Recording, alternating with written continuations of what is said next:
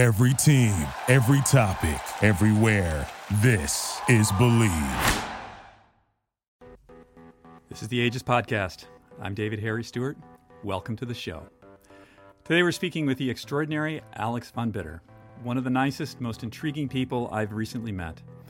Over the last 40 years, Alex ran a little restaurant, you may have heard of it, the Four Seasons in Manhattan. It was the scene of the ultimate power lunch. Now, Alex is a very complex, very interesting guy. He's an accomplished yogi, and you got to check out the Aegis site to see some of the images. It's really extraordinary.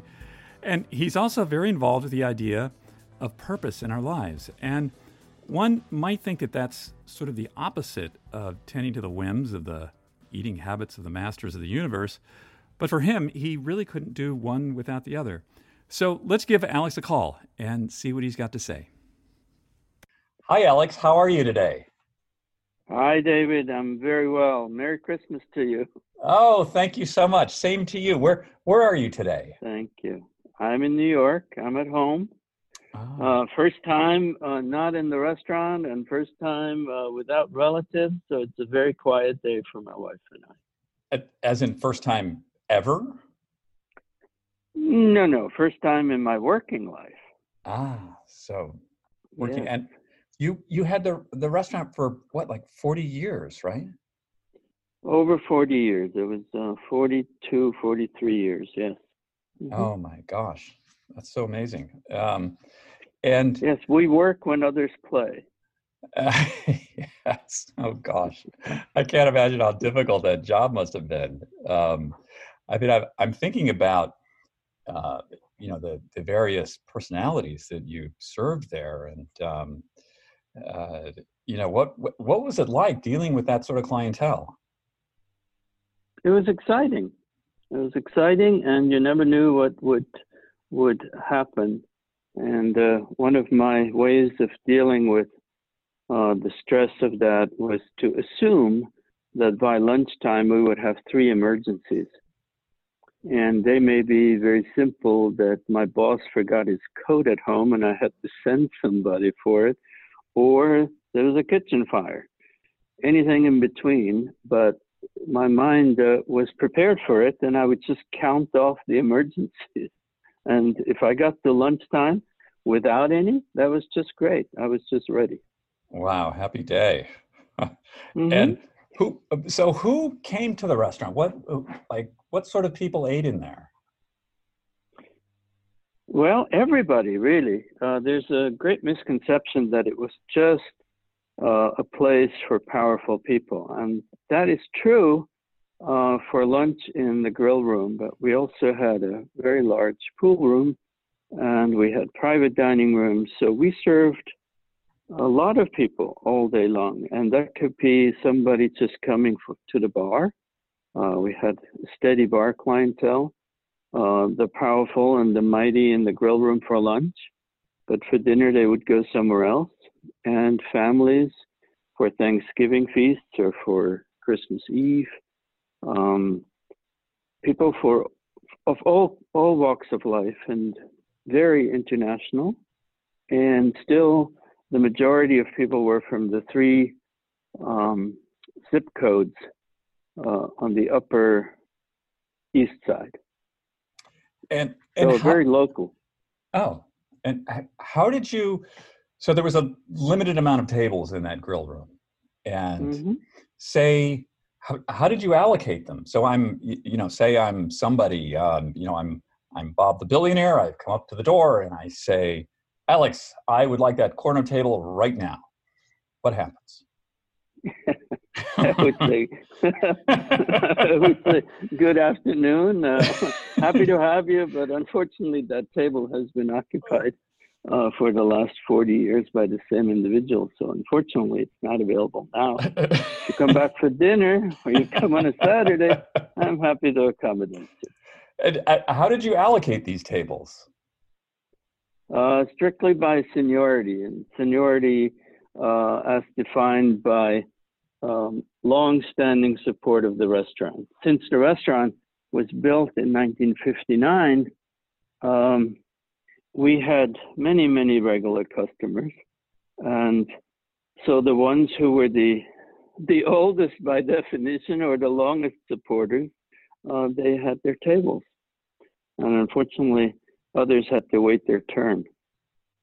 But the oldest customer, or the longest standing customer, was our architect, Philip Johnson. Oh, of course. And right. He would sit at that table when nobody else was sitting in the room. So I couldn't possibly displace him.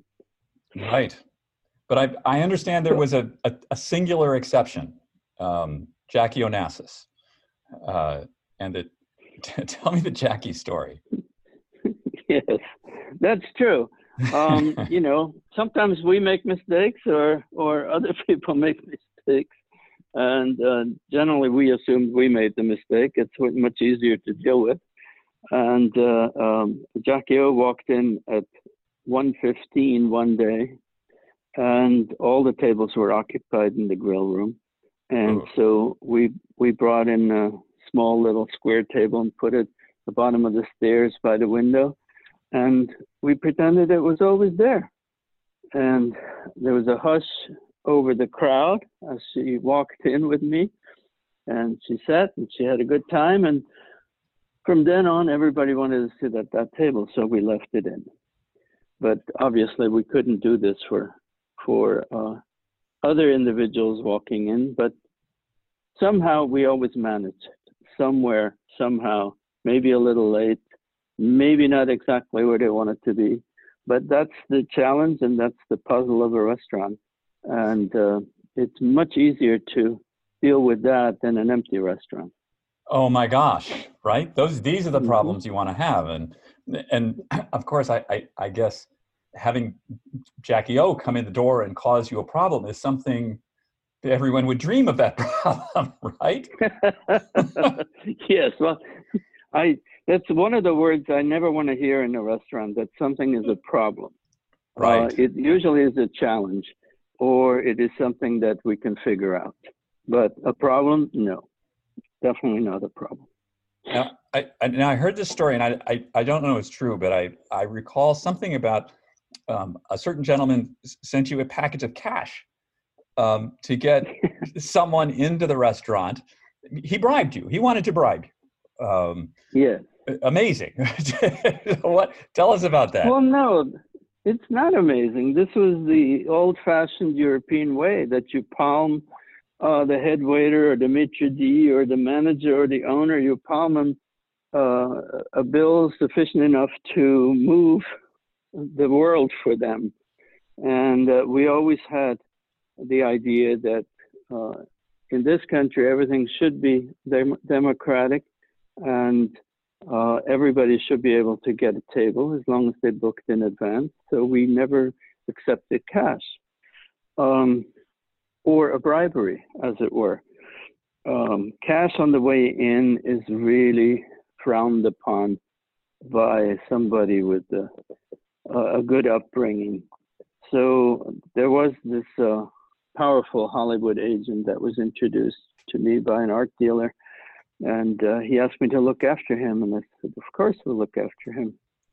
And then that very same day, an envelope arrived via Federal Express with $5,000 in cash to make sure that I would take care of him. And I didn't really know what to do other than send it back, but it was all old bills, and I didn't want to do that either, because I knew of the Japanese custom that if you give somebody cash, you always give them cash in brand new, crisp bills. So I went to the bank and changed the bills and sent it back to him. And he did become a good customer, but he had to learn that he had to give us some notice, and that, no, not every table was his. Right. And we certainly would not deny somebody else because he wanted to buy his way in. What year was this? We're talking 80s. 80s were the time of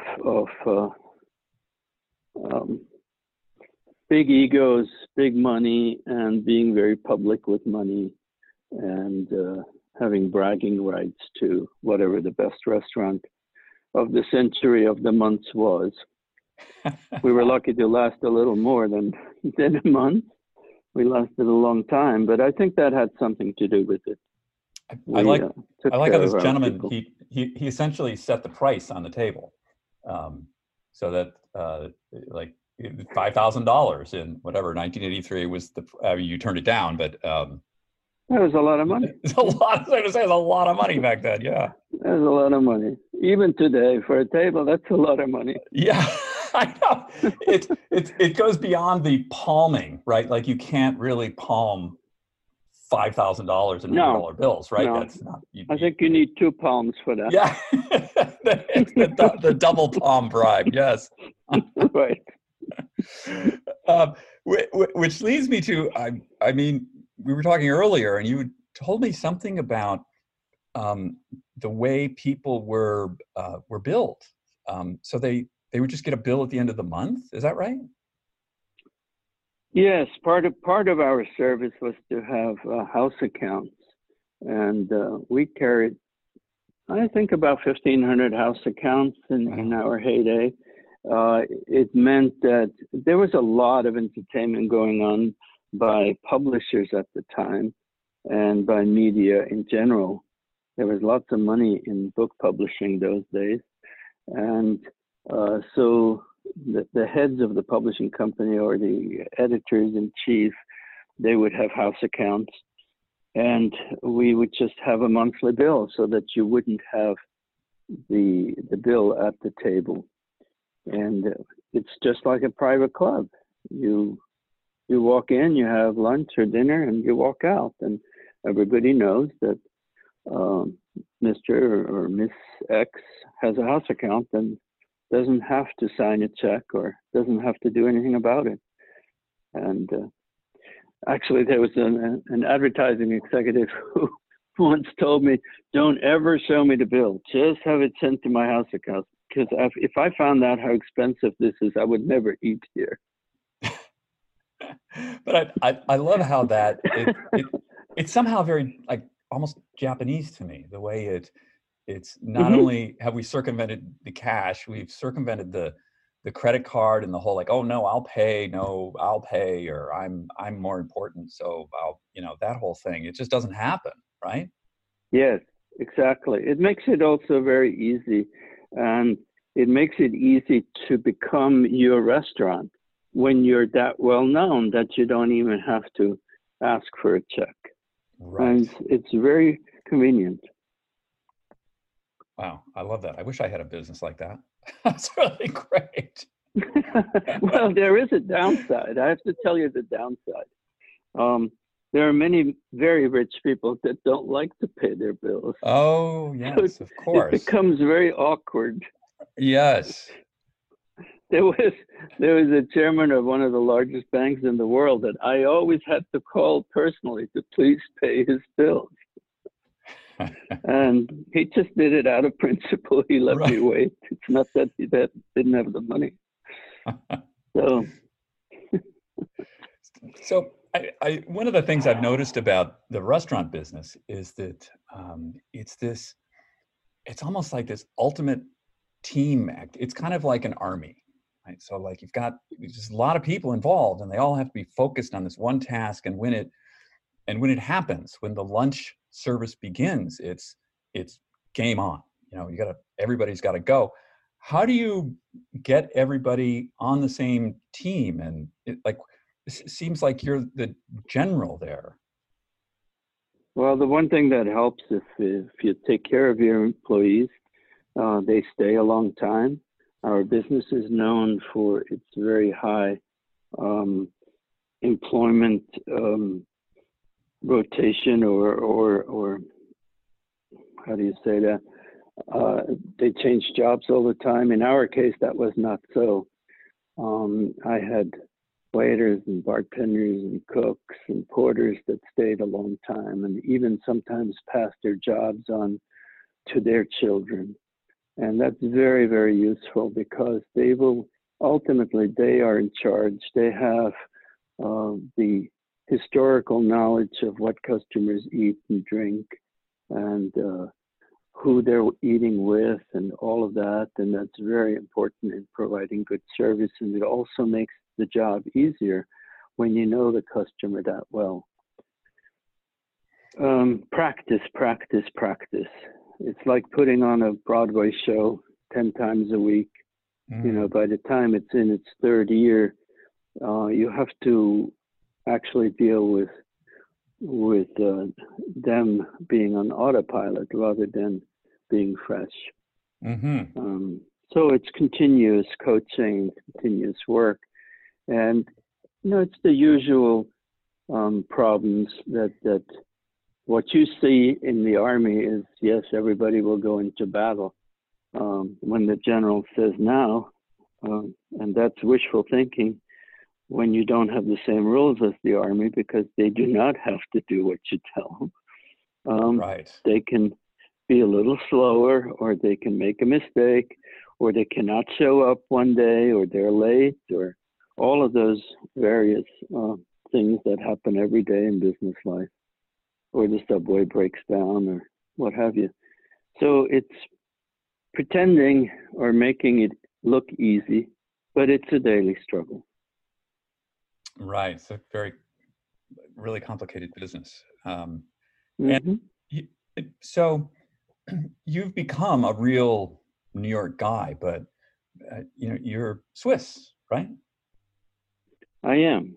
I grew up and had my education in Switzerland, and I came to the United States at age 21 to learn English. And that was one of my family traditions, is when you're done with your education or with your military service, in my case, you have to leave and you have to experience the world somewhere else and learn different cultures and learn different languages, and then you can return. Nothing more boring than somebody who remains in Switzerland and never leaves, even though we do have 3 official languages. English is still very important, and we're expected to know it.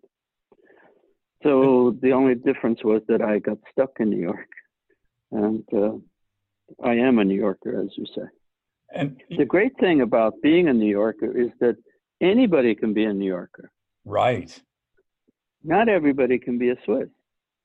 It's hard to emigrate to Switzerland. You cannot get the Swiss citizenship. Right. Here, you can, if you spend enough time and you behave yourself, you can become American. That's wonderful. So I'm American by choice. And you came from a very small Swiss village, right? Yes, I was born and spent my first 6 or 7 years in a small village. It was a winter sports place called Grindelwald at the foot of the Eiger Mountain. So if you're a Clint Eastwood fan, then you should watch his movie, Eiger Sanction. The Eiger Sanction. Yes. Mm-hmm. It's a great movie, actually. It is. But the place was a little small and it was a little dark because of those big mountains. In the wintertime, you barely saw the sun. And there was a one-room schoolhouse, so my parents decided to move to Zurich for our education, my brother, my sister, and I.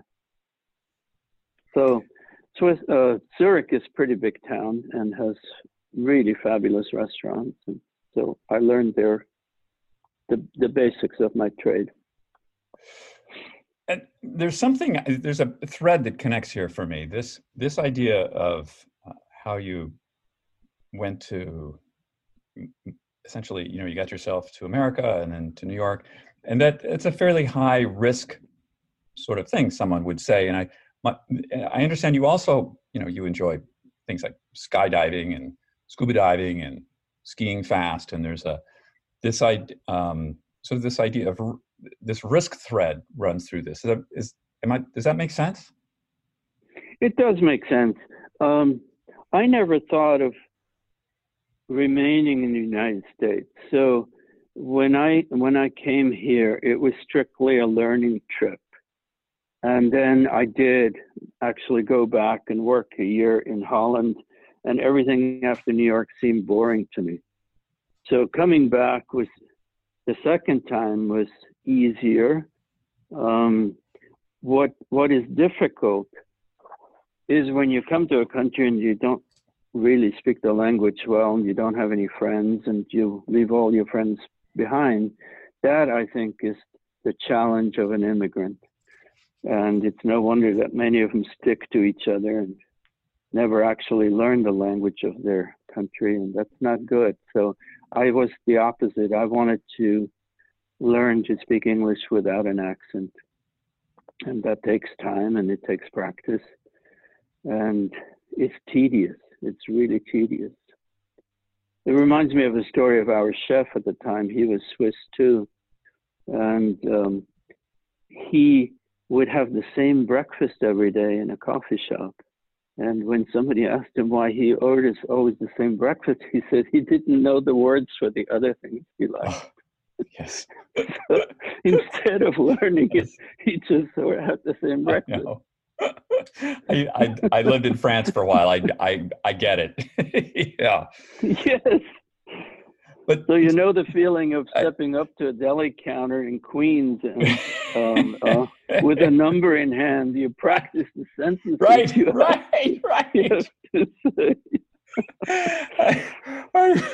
The last time I was in Paris with my wife, and I hadn't spoken French in a number of years, and I thought I had done this fantastic job of ordering us breakfast. And we're in this brasserie, and what shows up with two pieces of apple pie, and I thought, well, I guess I didn't get it right. Well, that happens. It just happens. It's just, yeah, you're used to it. For me, it was a Jewish deli.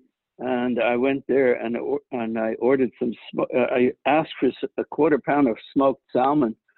And the man behind the counter, he says, "Oh, you mean Nova?" I said, "Well, I mean smoked salmon." He says, "Well, then you want Nova. Here, this is Nova." I said, "Okay, I'll have that." And then he said, "How many bagels?" I had no clue what a bagel was. But he told me that you cannot have Nova without a bagel. So you get 2 bagels. and then you're dialed in, right? So the next time it's just like, hey man, Nova and bagel. That's right. Yes. But talk to me about this idea, though, of the skydiving and the scuba diving and this embrace of essentially scary things. What does that do for you? Well, I do believe I'm a little bit of an adrenaline junkie, and I like new things and I like dangerous things. And I always wanted to explore my fears. And I always thought that if I'm afraid of something, I at least have to get to know what the fear is about. And with skydiving, it was definitely the fear of heights. And I went up there. I wasn't old enough to drive, but I was old enough to jump. And my mom, God bless her soul, she drove me to the airport for my first parachute jump. And what I realized is when you go up to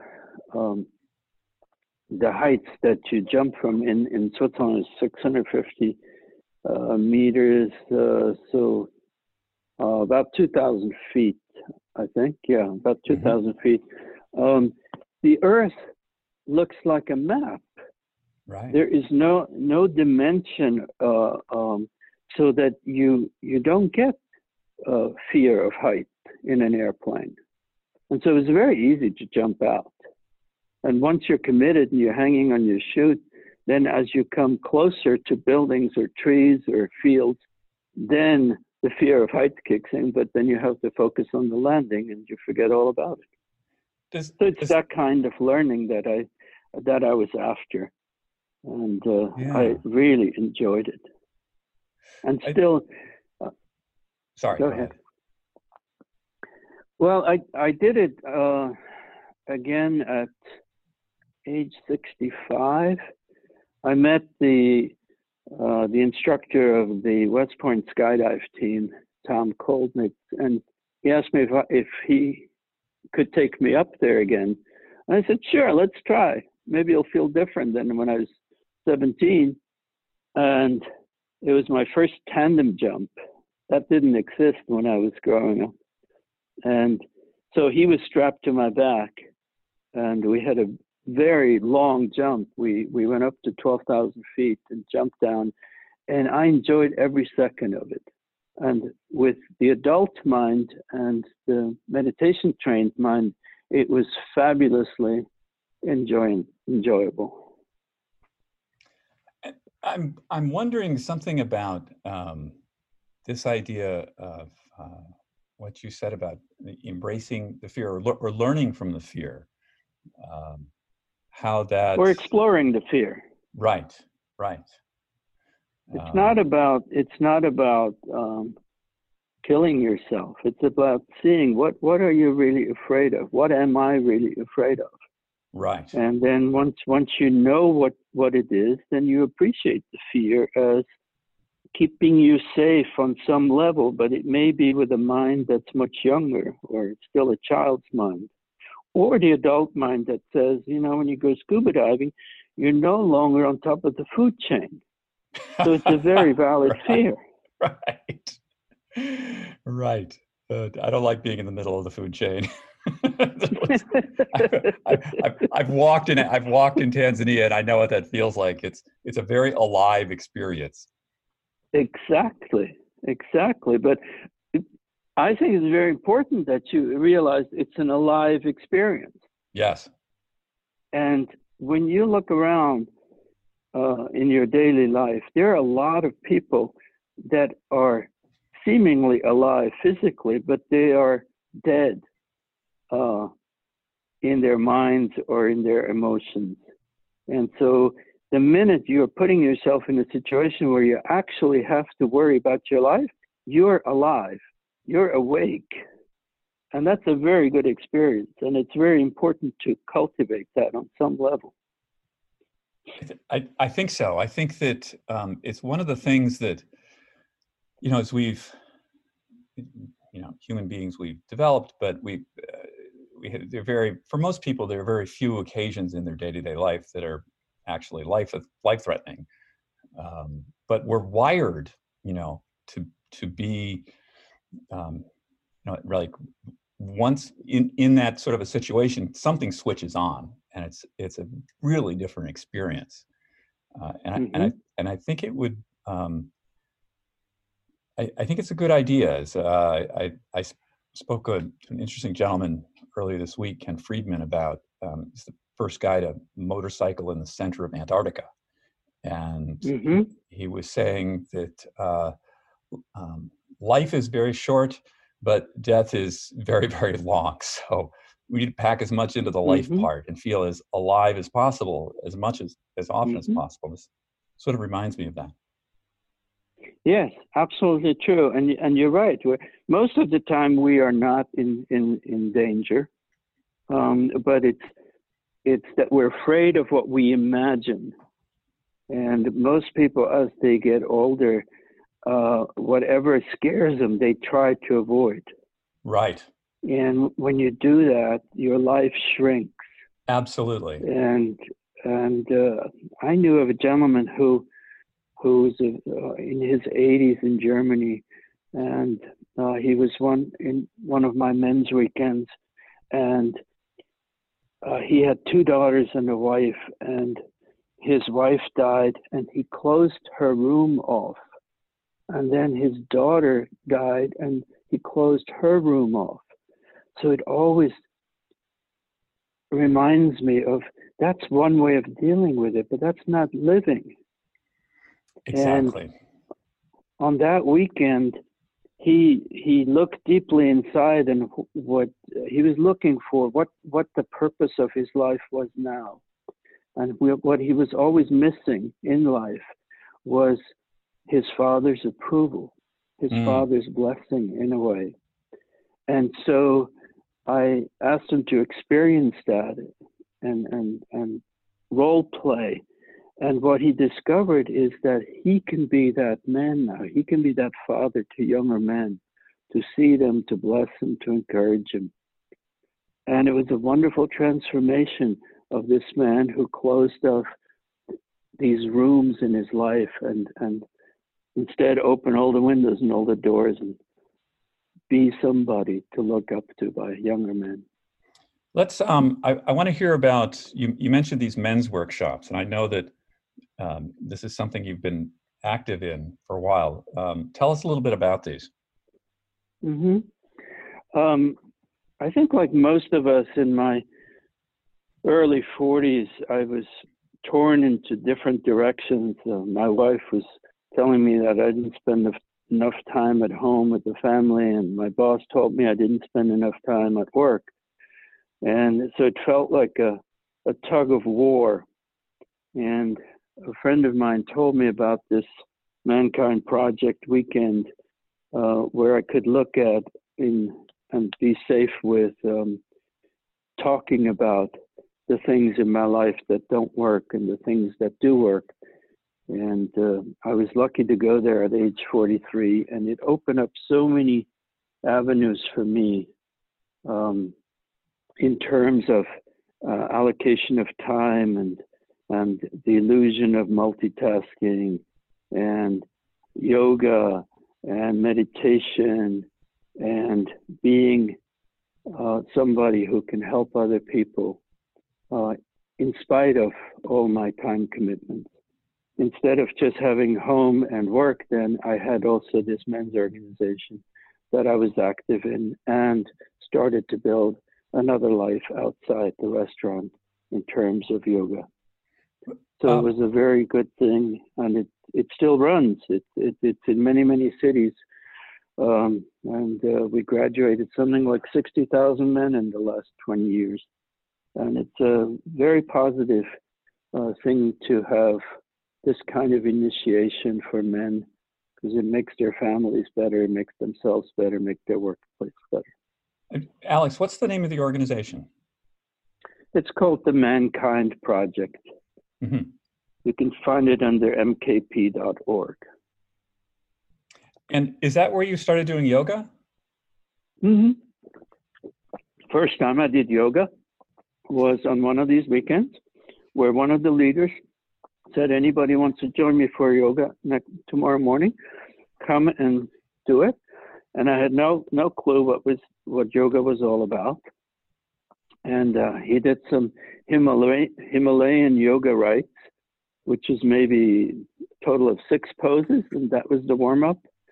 And it gave me an opportunity to try something new. I had bad knees from playing squash too often and too competitively. And I found something that I could do with my bum knees. And what I didn't count on was that frequent yoga practice really affects someone's mind in a good way. You learn a lot about yourself, and you learn a lot about your mind. And I mean, there's a picture of you that you sent me in the Four Seasons. There are a couple of them. There's one of you in tree pose where you're next to the pool or in the pool, I think. I'm on top of the pool. Oh, you're on the edge of the pool. You're on the edge of the pool, yes. With your suit and tie, which is wonderful. And then there's a fantastic one of you on your head, not on your arm, not doing a handstand or a headstand. You're on your head, upside down against the wall in the Four Seasons. Yes. I think this is it's such you're such a unique individual, Alex, that someone who can deal with that sort of business with those sorts of people and still and practice yoga and seem to have a really good time at it. I think that's remarkable. It's lovely. Yes. The reason I send you the picture on the pool where I'm actually falling out of a pose, that was a reject picture of Yoga Journal. My friend Philip Moffitt, who teaches meditation in San Francisco, was asked by Yoga Journal if there's anybody in business that practices yoga. And he says, well, there are many people, but I have a friend who runs a famous restaurant and does yoga. So that's how Yoga Journal found me. And they said, would you tell us what yoga means to your business? And I said, yes, happy to. And what it means to me and my business was about to bringing yoga to work, the flexibility, not just of body, but also of mind, the strength and the balance that yoga engenders through practice. And they wanted to have a picture of me doing a pose in the restaurant. And I brought my yoga clothes, and this wonderful photographer had me in many different situations, different parts of the restaurant in different poses. And I just thought it was very boring. Here's another middle-aged guy in yoga clothes doing a pose. And I said, why don't we do it with my work clothes on? Right. And he said, they're never going to print that. I said, no, I have a feeling they're going to print that because it is different. Right. So he asked me to take a pose that I could hold for a long time. And I thought a long time was 30 seconds. And so I picked tree pose, and I stood on the edge of the pool with the water behind me. And it took a long time to shoot this pose properly by him. And I fell out time after time again. And I just was laughing all the time.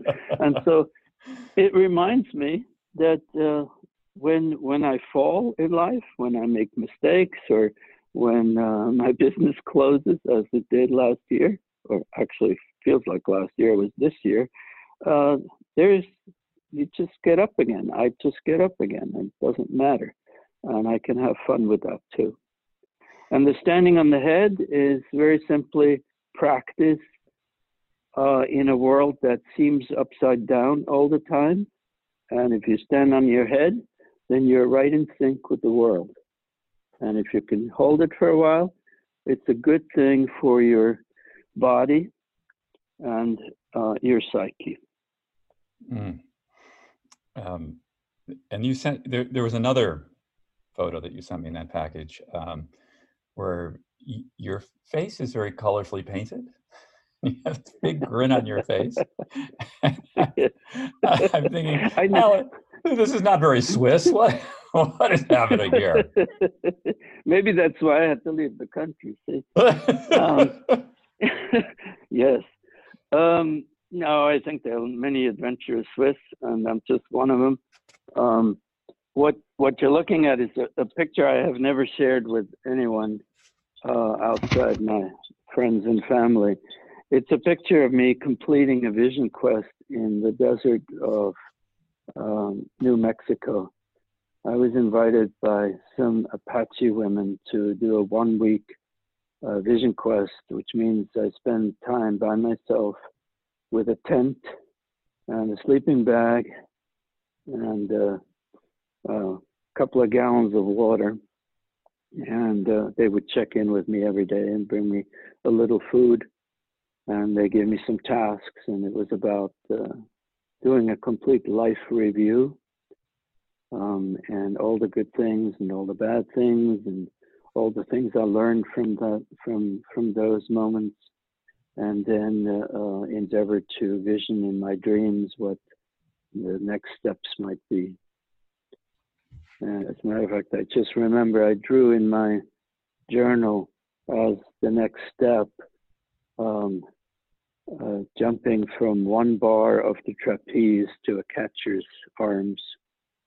And there's that moment where you let go of the trapeze bar and you're in free fall. Right. And you either fly into the net or you timed it right and the catcher timed it right and you get caught. And I think anybody entrepreneurial can use that to let go of something that served a long time, like a long-standing business or an idea or a relationship.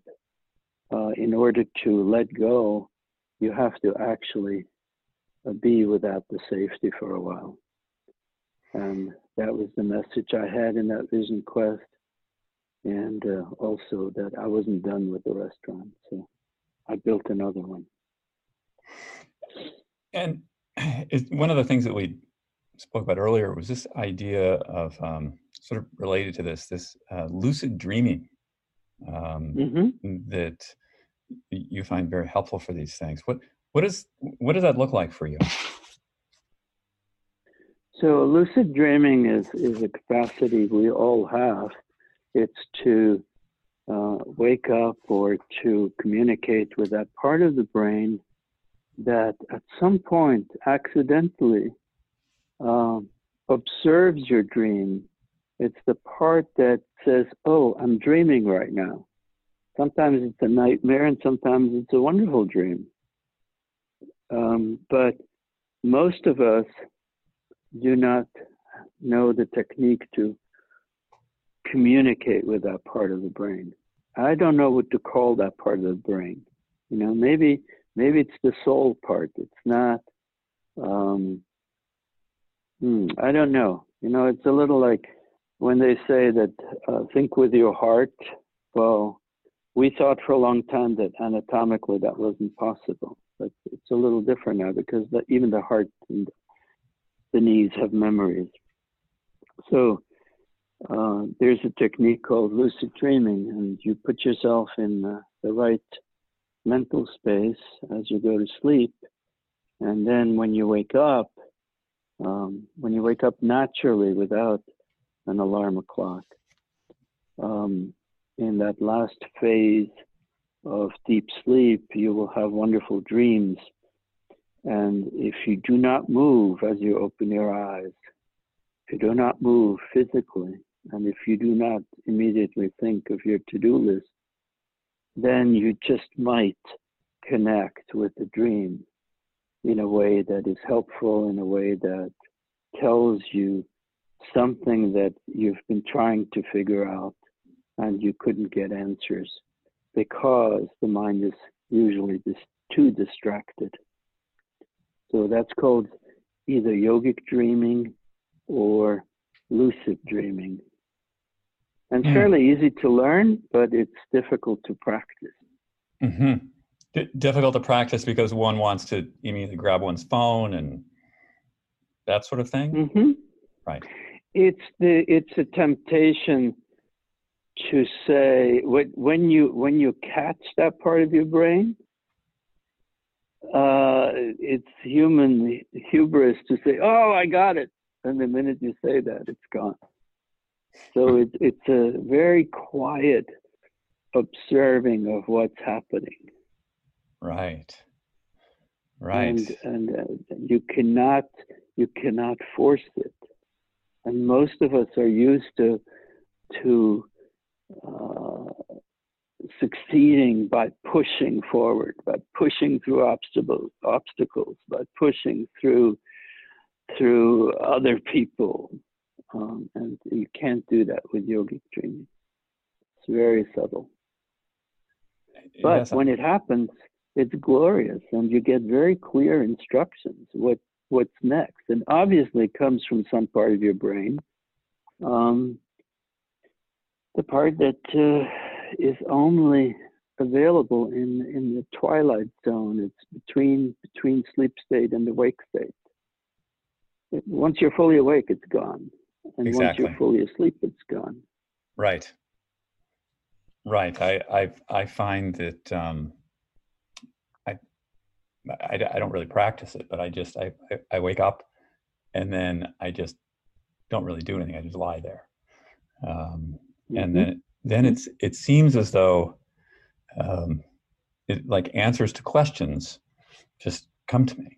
And I didn't even know that they were questions until the answers. I think, oh, there was a question. Right. I can answer that now. Right. That's right.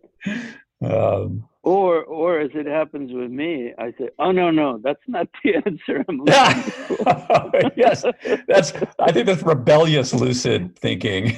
Right. Different level, Alex. Yes, but it's important to be honest about it. You know, yes. There are no magic solutions, but there's incremental practice. Right. And the more we expose ourselves to these learnings, the more useful it becomes. And I really wish that we would teach these things in school.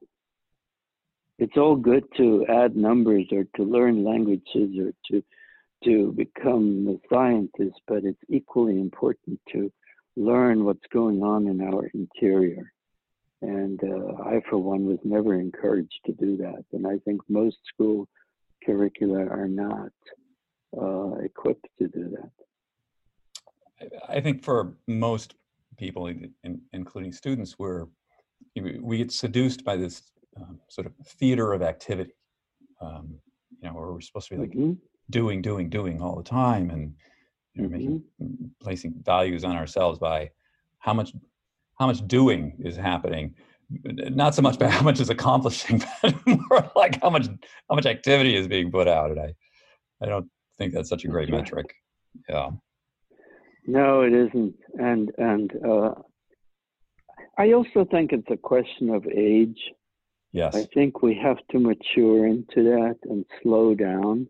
Yes. And I was telling you that my knees were messed up by my competitive squash playing. I just decided to go back to play squash because I love it as an exercise.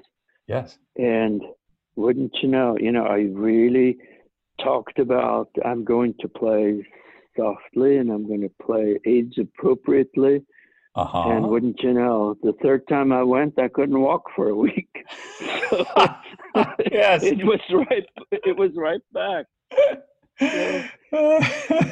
Somebody asked me. They said, "Well, I don't ride my bicycle in the city anymore." And when I was living in Manhattan, I would think nothing of riding my bike down the center of Broadway, like with the traffic, totally fine, no problem. But what I told the person was the scale of my ambition has not diminished. What's diminished are my reflexes. And so I'm going to get myself in a lot of trouble if I do that. So I choose to just not do that. Yeah. Yeah. But see, this is exactly what the body eventually wins out. And if we're mature enough and practiced enough, we can accept that. And we can say, okay, I want to play today so that I can play tomorrow. Right. Not that I can't walk for a week. So it is my body saying, no, you're too old for this. You got to do this differently. Right. We need to recalibrate, so you're doing Alex. it differently. Right. That's right. That's right. What was very helpful to me about the doing and the list and all that was a meditation. I don't know where it comes from, but the meditation is first I do nothing, and then I rest a while. That's it. First I do nothing, and then I rest a while. And what it encourages me to do is not do for doing's sake, and also not rest up for going crazy again. Right. So I love that about aging. If you pay attention, if I pay attention. We talk about meditation. I started meditating not that long ago, like maybe 6 or 7 years ago. After like 30 years of failing at it, I finally just got an app, and now I do it every day. I can't imagine not doing it. But we did a little study back a while ago, and we wanted to find out how many people actually meditate, because it was coming up. I would have conversations with people, the interviews with people, and they would say, "Oh, in my meditation," I said, "You meditate?" And I just thought it was like an anomaly. But what we found is like by far and away, the majority of people, the ageist people that we spoke to, meditate. And I find that like just shocking, but in a wonderful way. It's very good. But, I can't help but since you talked about this, I thought about it. And maybe it's also the hip thing to say, so that I'm not sure that everybody that says they meditate, they actually do. And maybe that's a cynic in me, or maybe it's like, the surveys they do about the sex life in marriage, where everybody has a lot of sex, but really nothing happens throughout the country. How true is the sample? You know, are we honest with these things? I don't know. Actually, it's measurable because is the app that you're using Headspace? I started with that, and I got tired of listening to Andy's voice. So initially, he effective. offers a woman's voice. Oh, you know. Well, I use this thing now called Insight Timer, and it's just it's a series of gongs, and the gongs go off like every 2 or 3 minutes. I add as many gongs as I can because for me, more gongs are good. Each time there's a gong, I kind of brings me back to like, oh right, you stop thinking about whatever nonsense. Focus on your cool. Cool. You know what I'm thinking of is that these apps probably can measure of their subscriptions how many people stick to it and how many people are at least quiet for a certain amount of time. It would be interesting to check that out. But anyway, I think the more people meditate, the safer the planet will become. Oh gosh, yeah. Yeah. Let's talk about restaurants and food. You're one of the foremost experts on this sort of thing. So I want to ask you, where do you like to eat? What makes a good restaurant for you? A good restaurant is one that serves food that I want to eat at that particular time and day, and that is honest about preparations and sourcing, and also where hopefully I know somebody in the restaurant. It doesn't have to be the boss, but maybe a waiter, maybe a bartender, maybe a cook, maybe the boss, because every meal in my life has a purpose beyond just feeding my hunger. It may be just a friendly meal with a friend. It may be an interview with somebody. It may be a business deal. It may be a celebration, a birthday, a wedding anniversary. There's always something. Actually, even wakes and bar mitzvahs and everything in life that can be celebrated by breaking bread with someone else. And so it has to be suitable and appropriate for the occasion.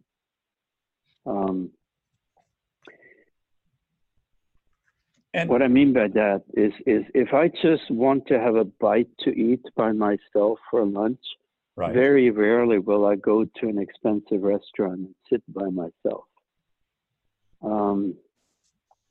It's also an art to do that and enjoy yourself. So I say rarely because I do it sometimes. Just because I'm in a city where I don't know somebody doesn't mean I shouldn't end up with a good meal. And then, of course, it's a preference. You know, sometimes I feel like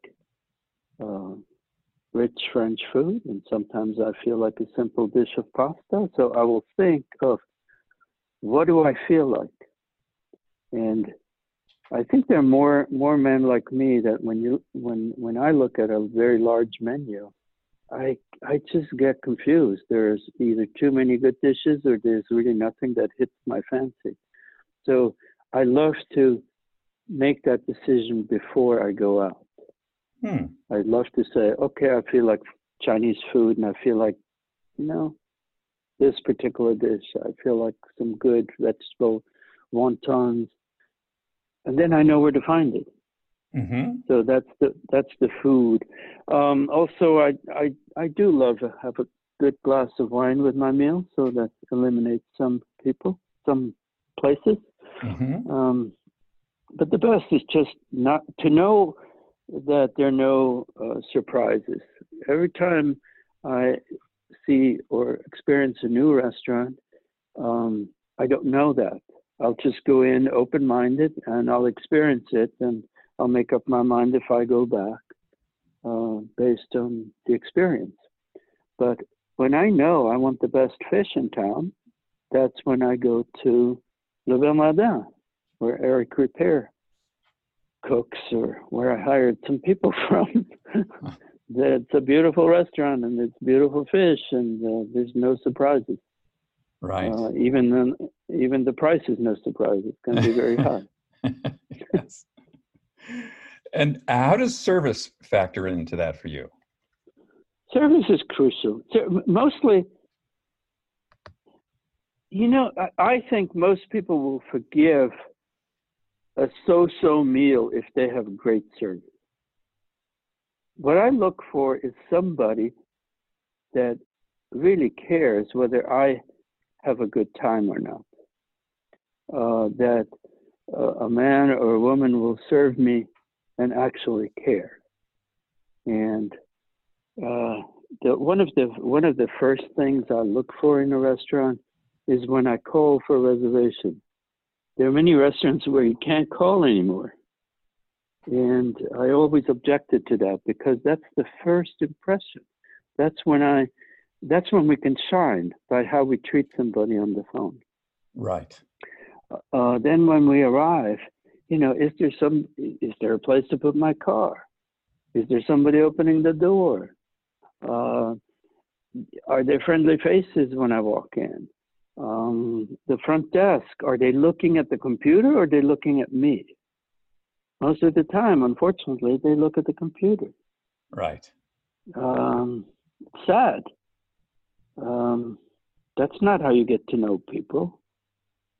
Very important that the computer is helping them, not stand between me and them. Mm-hmm. That they honor my requests. Simple requests. I'd like a quiet table. I'd like a table in a corner. And if they don't have it, it's very simple. Say, we have your request. Unfortunately, we don't have one, but we have a better table, or we have a table just as good. Mm-hmm. Acknowledge that I made a request. Mm-hmm. And then quiet place. I need quiet. My hearing is not the best anymore. I like to communicate with who I'm eating with. Mm-hmm. I am not interested in a DJ showing off what mood he can create in my mind. I'm there to have a quiet meal with somebody, usually. So that's all service. Mm. And there are only 5 moments of where service matters. One is when you first sit down, something has to happen right away.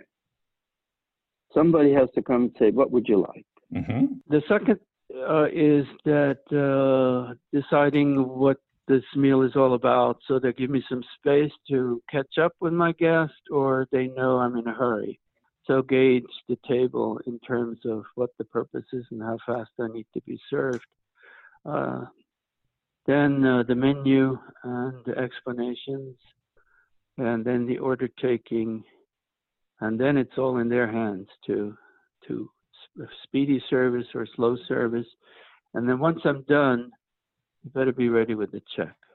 So these are the 5 steps. That's what I'm looking for. That's what I expect from a professional restaurant. Mm. Wonderful. I so agree with the loud. I find that, especially restaurants in Manhattan, I feel like I'm screaming. Mm-hmm. I'm always like screaming at the person across the table from me, and I think, why? Why is that necessary? It just doesn't make any sense. Right. Mm-hmm. Well, this is Alex. This has been really wonderful. You've been so gracious with your time, and I just love the contradiction of you with the 4 seasons, and then on the one hand, and the other side, the yoga and the men's group and the lucid thinking, and who combining those two is remarkable. I actually think that's sort of the secret, right? Like you kind of can't do.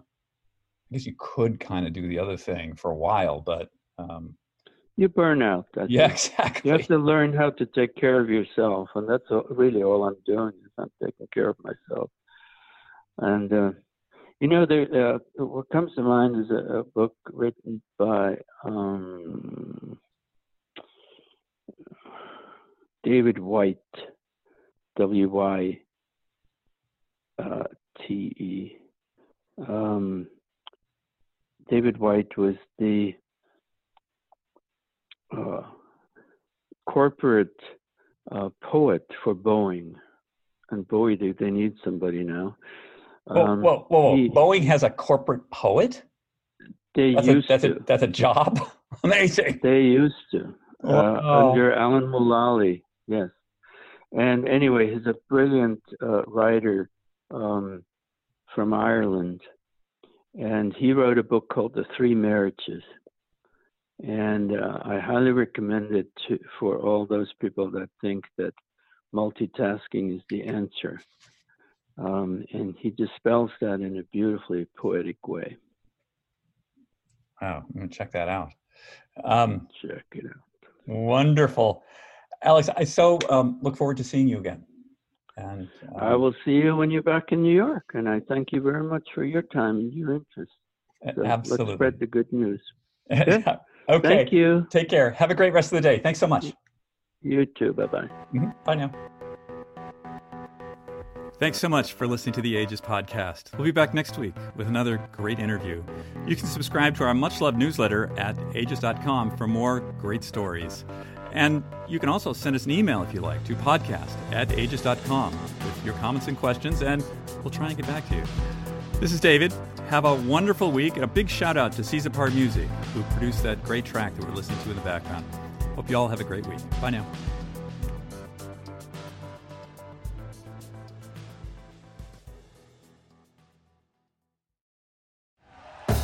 Thank you for listening to Believe. You can show support to your host by subscribing to the show and giving us a 5-star rating on your preferred platform. Check us out at Believe.com and search for BLEAV on YouTube.